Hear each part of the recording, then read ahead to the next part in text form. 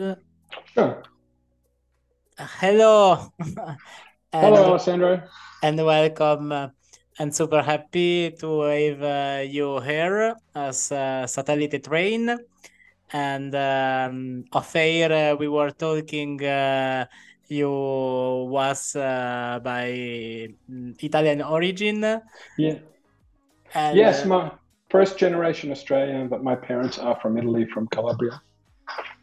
then so now where you are based, if can ask. I am based in Australia, but currently in the USA. We had a couple of sessions over here, and then I'll be flying back tomorrow to Australia. But Okay, okay. based in Melbourne, Australia. Okay, Melbourne, Australia. Yeah. So, um, first of all, how are you, my friend? Pardon? First of all, most important question: how are you? I'm good. Fine. I just Thanks for Since asking. now we will go to start. Okay. Um, um, you can present the satellite train and how your music career started to do the solo voices session. Super happy to have you here. Sure. You Thank you. was on Formula Indy since 2022, if I remember good, and so I'm super happy to have you here.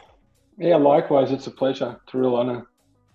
Yeah, so the project itself, Satellite Train, it's a Melbourne-based band. It has some American musician friends also.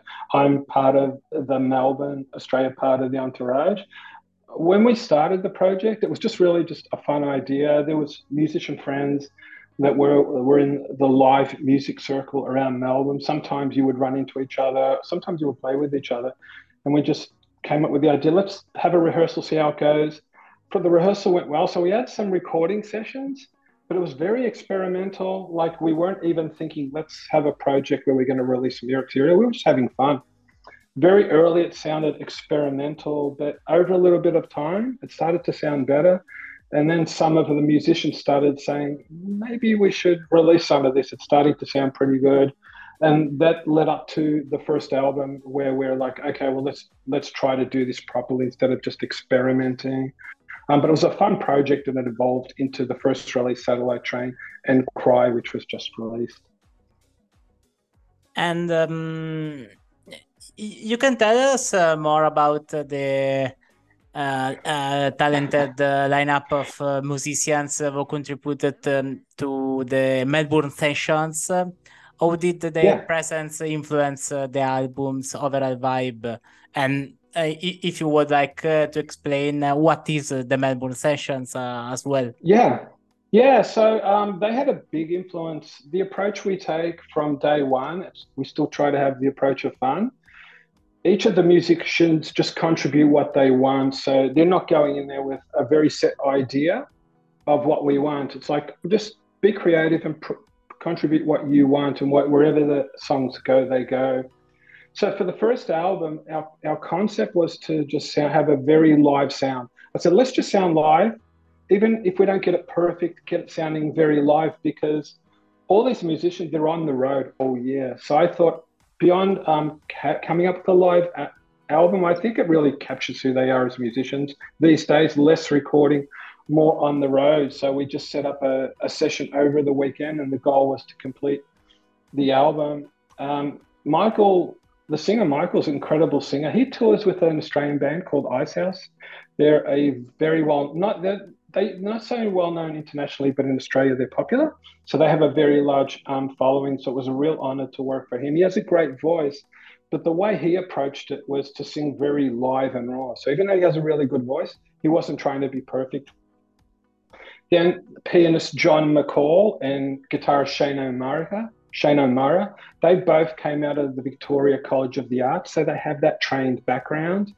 They added in the end, they ended up added a very jazzy, a little bit of a classical flyer. So they sort of went off in a a bit of a jazzy direction, which was fine. And then the drummer, John Watto Watson, he's just a very energetic live drummer. So he was perfect. We just let him play what he wanted. We didn't care if he was playing perfect. His history, he's played with Australian bands historically, like Australian Crawl. He plays with James Rain now. I think he played at one band you might know that he played with for a little while was Men at Work. So he's been with a few bands, but he's just an exceptional player and just gave it that really live sound.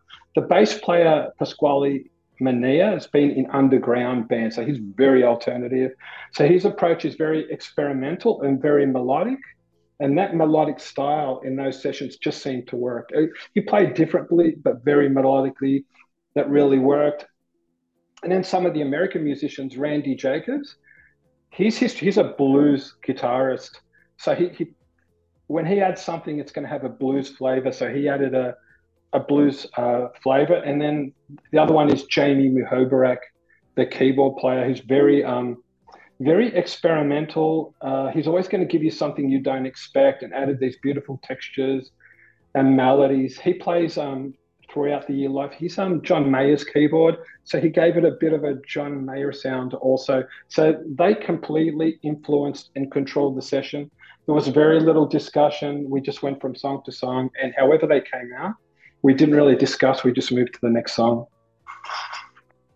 Who is the Melbourne music scene? Do you feel there is some vibrant things going on? There is, I think, on two levels. So there's the younger bands that I definitely are very active in the live scene.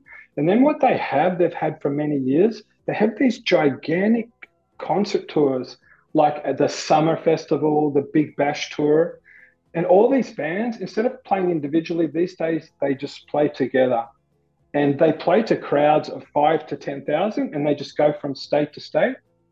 And so at one time, you might have two of these they're very festival type live events. So Michael's other band, Ice House, features very heavily on those. They tend to headline those. So he's in the middle of that. One of the upcoming ones, they're going to be doing one of these festivals. A band you might know, Simple Minds. So some of the international bands come in, but it's very live. And I think that was part of the reason we wanted a live sound. We did want it to sound Australian in a little in that sense, to give it that live Australian sound. Superstar, your previous single, achieved a notable position on music charts, also on the Euro Indie music charts as well. How did the success of Superstar influence your approach to Cry and the rest of the album? It had a big influence, and the reason why is when we had these sessions, Superstar was the first song we recorded. So when we came in, that was what we came up with. We didn't know how it was going to come out. That sort of became the template for the rest of the album. I said, okay, we've got one down. We know how this is sort of going to sound now. And it became the template for the rest of the sessions. Some of the ways it did influence it is that what we tried adding these vocal chants in Superstar. And that came out, that sort of worked well. So as we moved from song to song, we picked songs. So one of the songs that we picked to also have the vocal chants was Cry. So we incorporated similar vocal chants. And in a couple of other songs we did also. So on an instrumental level, it was sort of the foundation for the rest of the sessions. We knew where it was going. And I think vocally also, because we got this vocal chant idea, and that just became this thing that we did through the album. And one of the reasons we did Cry is because it does have that vocal chant, and it creates a bit of continuity between the songs.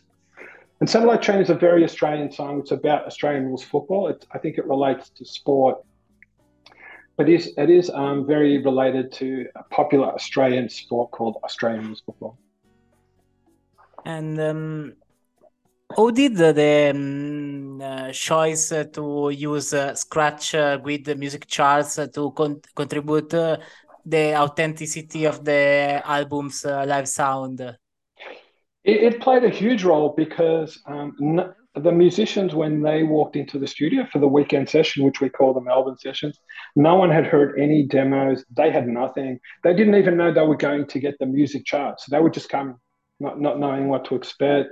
So when they arrived, they just had these basic guide charts, and they were just told, uh, just play what you want to play. So you determine the style and the direction. You determine the tempo. Um, and the goal was to do the recordings in one or two takes at most. And that tended to set the trend for the session because immediately they knew, okay, we have control here. And that's where their extensive live experience helped. They had played with each other, other than the rehearsals and the experimental sessions. They do play around the scenes in different bands together. And it worked. We weren't sure. The engineer was incredibly nervous. The engineer was telling me this is not going to work. You're wasting your time. But no one else felt like that. I was a little bit nervous, but once we recorded Superstar, we were fine and it set the session well. The drummer actually showed up 4 hours late in true musician style. So that made everyone a little bit more nervous, but it didn't hurt. So having the charts helped. We also had a little bit of a live audience.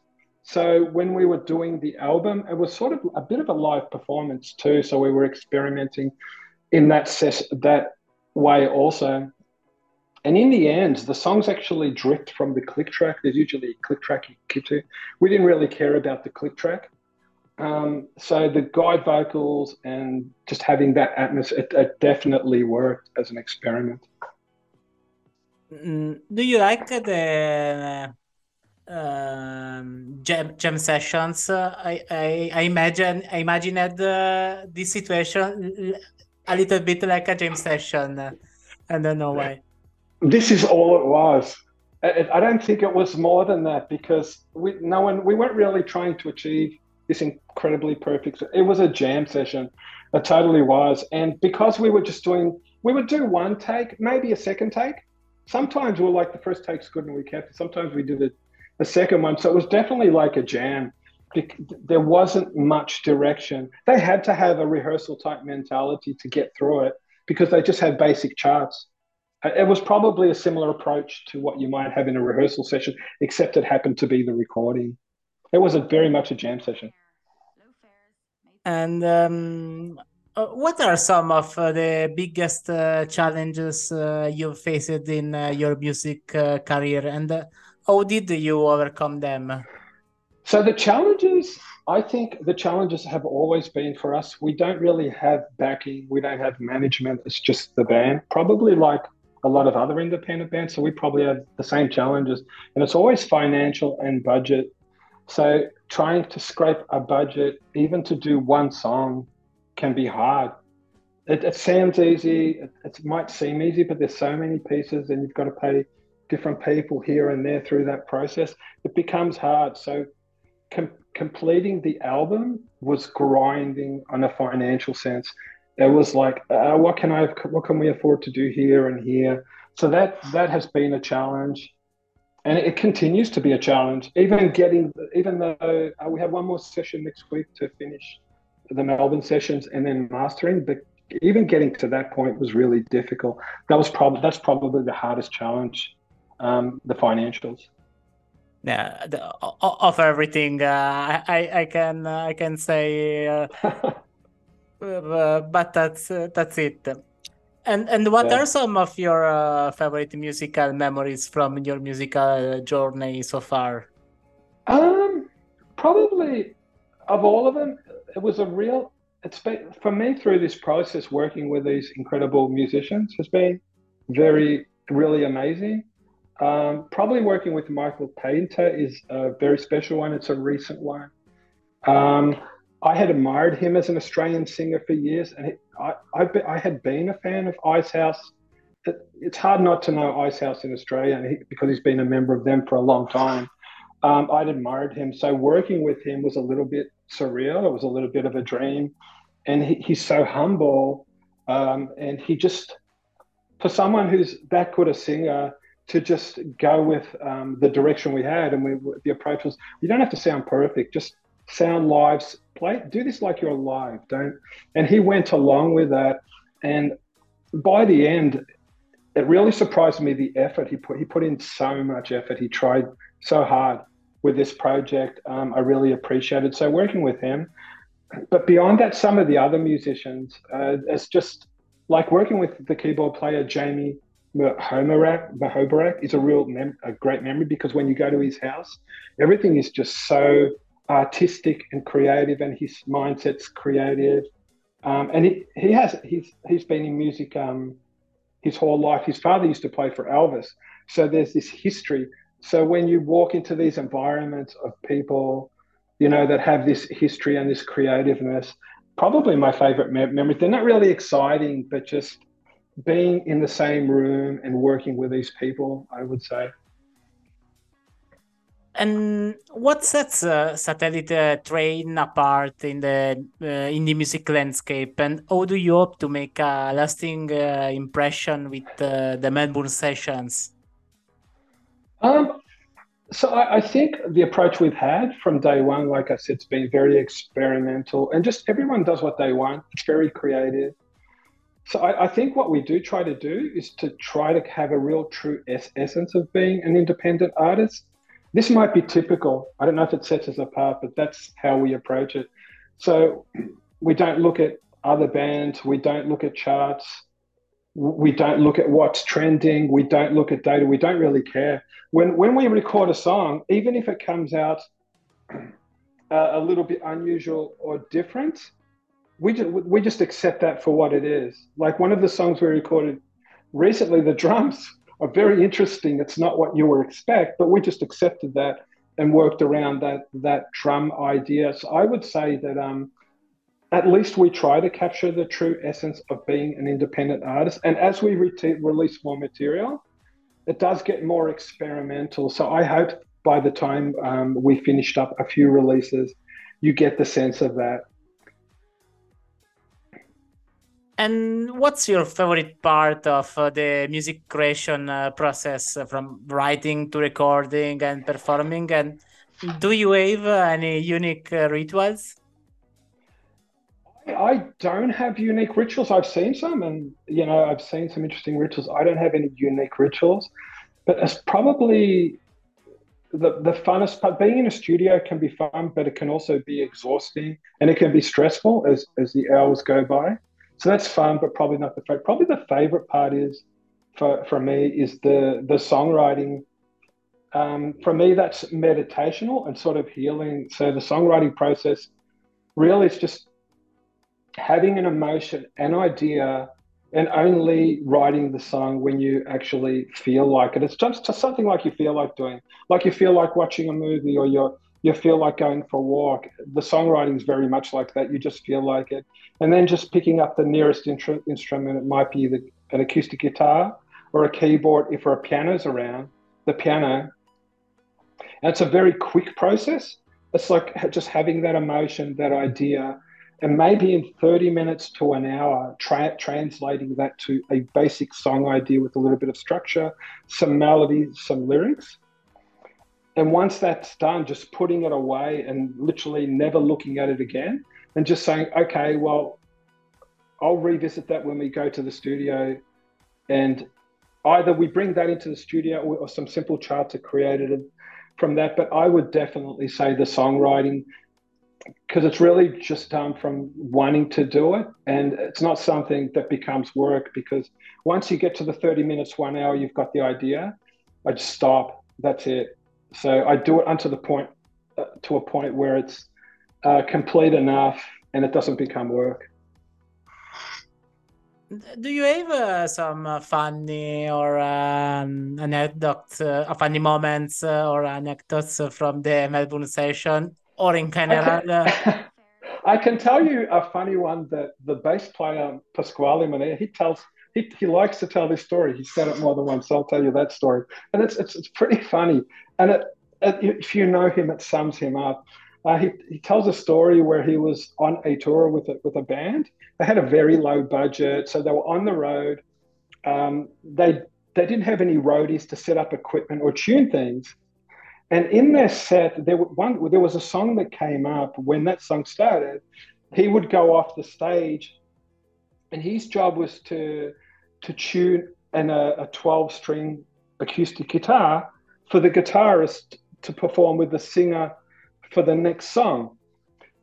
On one place during this tour, he had to do it in the kitchen. So he went into this kitchen area, but the kitchen was really busy at the time. And it was so loud that when he started to tune the guitar, he couldn't hear anything. But he was determined to get it done. But what happened is he forgot track of time. And he just, as he was trying to tune it, it got to the next song. So the other musicians had to find him. So one of the musicians found him and just said, "You need to get this guitar back." So he was very embarrassed. So he's like, "Okay, well, it's not tuned."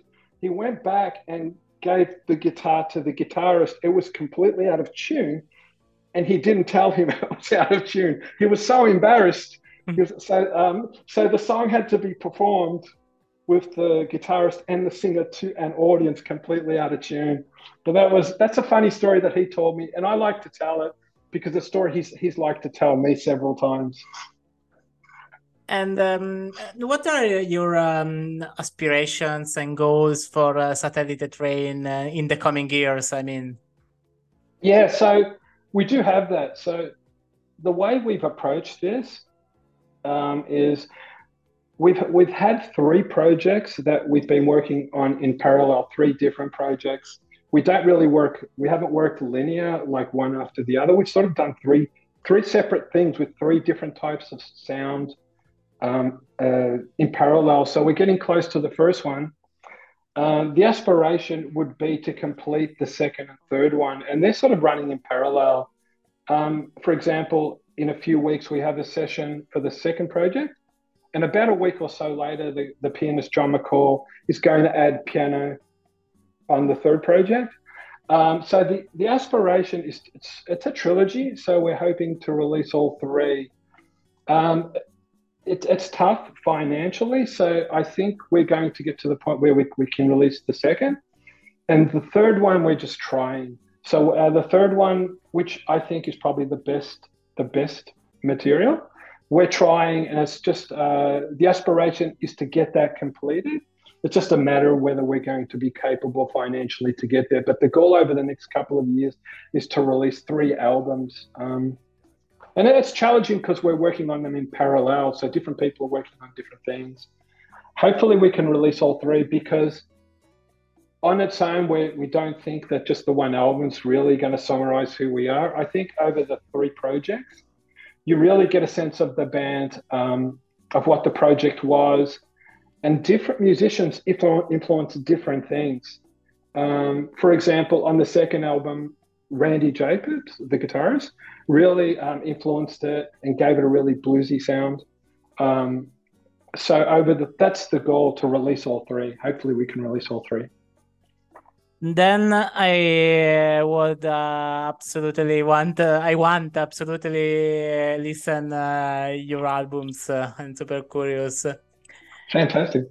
And now we play your new single, Cry. I listened your song. I enjoyed really much. And you can tell us something about the writing process of this song of you made, and what did you want to express with that song? Maybe you can introduce a little bit, and then we will listen it. Yeah, so that was definitely in the spirit of the songwriting process I've had so far. That one was written on an acoustic guitar, and it was very easy to write. It was something I was able to do quickly. It means a lot because the main inspiration came from a childhood friend. So the lyrics are very important to me in that sense. And over time, I've met and know people who've had relatable experiences in that sense of what the song tells. And as far as musically, the acoustic guitar you hear in the song was pretty much exactly the way it came out when it was written. Hopefully people can relate to this song. And thank you so much for your time with us. Thank you. Super happy to have met you in Zoom, we can say. And yes. and after this, we listen the new song "Cry." Satellite Train can be found on the website satellitetrainband.com, on Facebook, on X, on Spotify, YouTube, Instagram, and TikTok, and on Melbourne on the better days. So, last thing, do you have a live session, live show scheduled yet? Not currently. So the goal currently is to try to complete the three, and then hopefully, once we get to a point where we're complete enough, then we'll try to squeeze it in. Yeah, the plan is to hopefully do it. None currently. It also depends on interest. So if it gets enough, if there's enough people that are interested in the material, then I would say yes. Then anyway, any news will be shared surely on their socials. And thank you so much. Yeah, thank you, Alessandro. Bye. It was a pleasure. Bye. Thank you so much. Bye. Bye. Bye.